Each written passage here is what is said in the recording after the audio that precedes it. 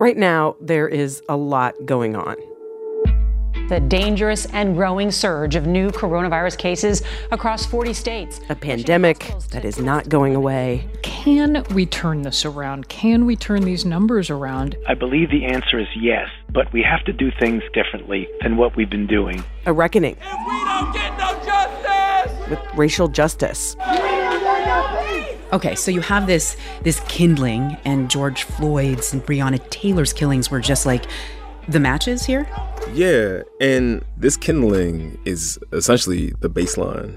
Oh, and a presidential election. 5 months from now, we're going to defeat sleepy Joe Biden.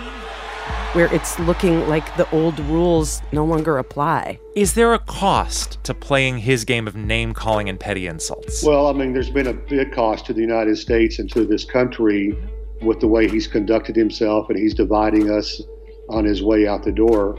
With everything that's happening, it's not enough to just read the headlines. You need to let them sink in. So follow or subscribe to Consider This, where we will give you the biggest stories of the day and help you make sense of them too.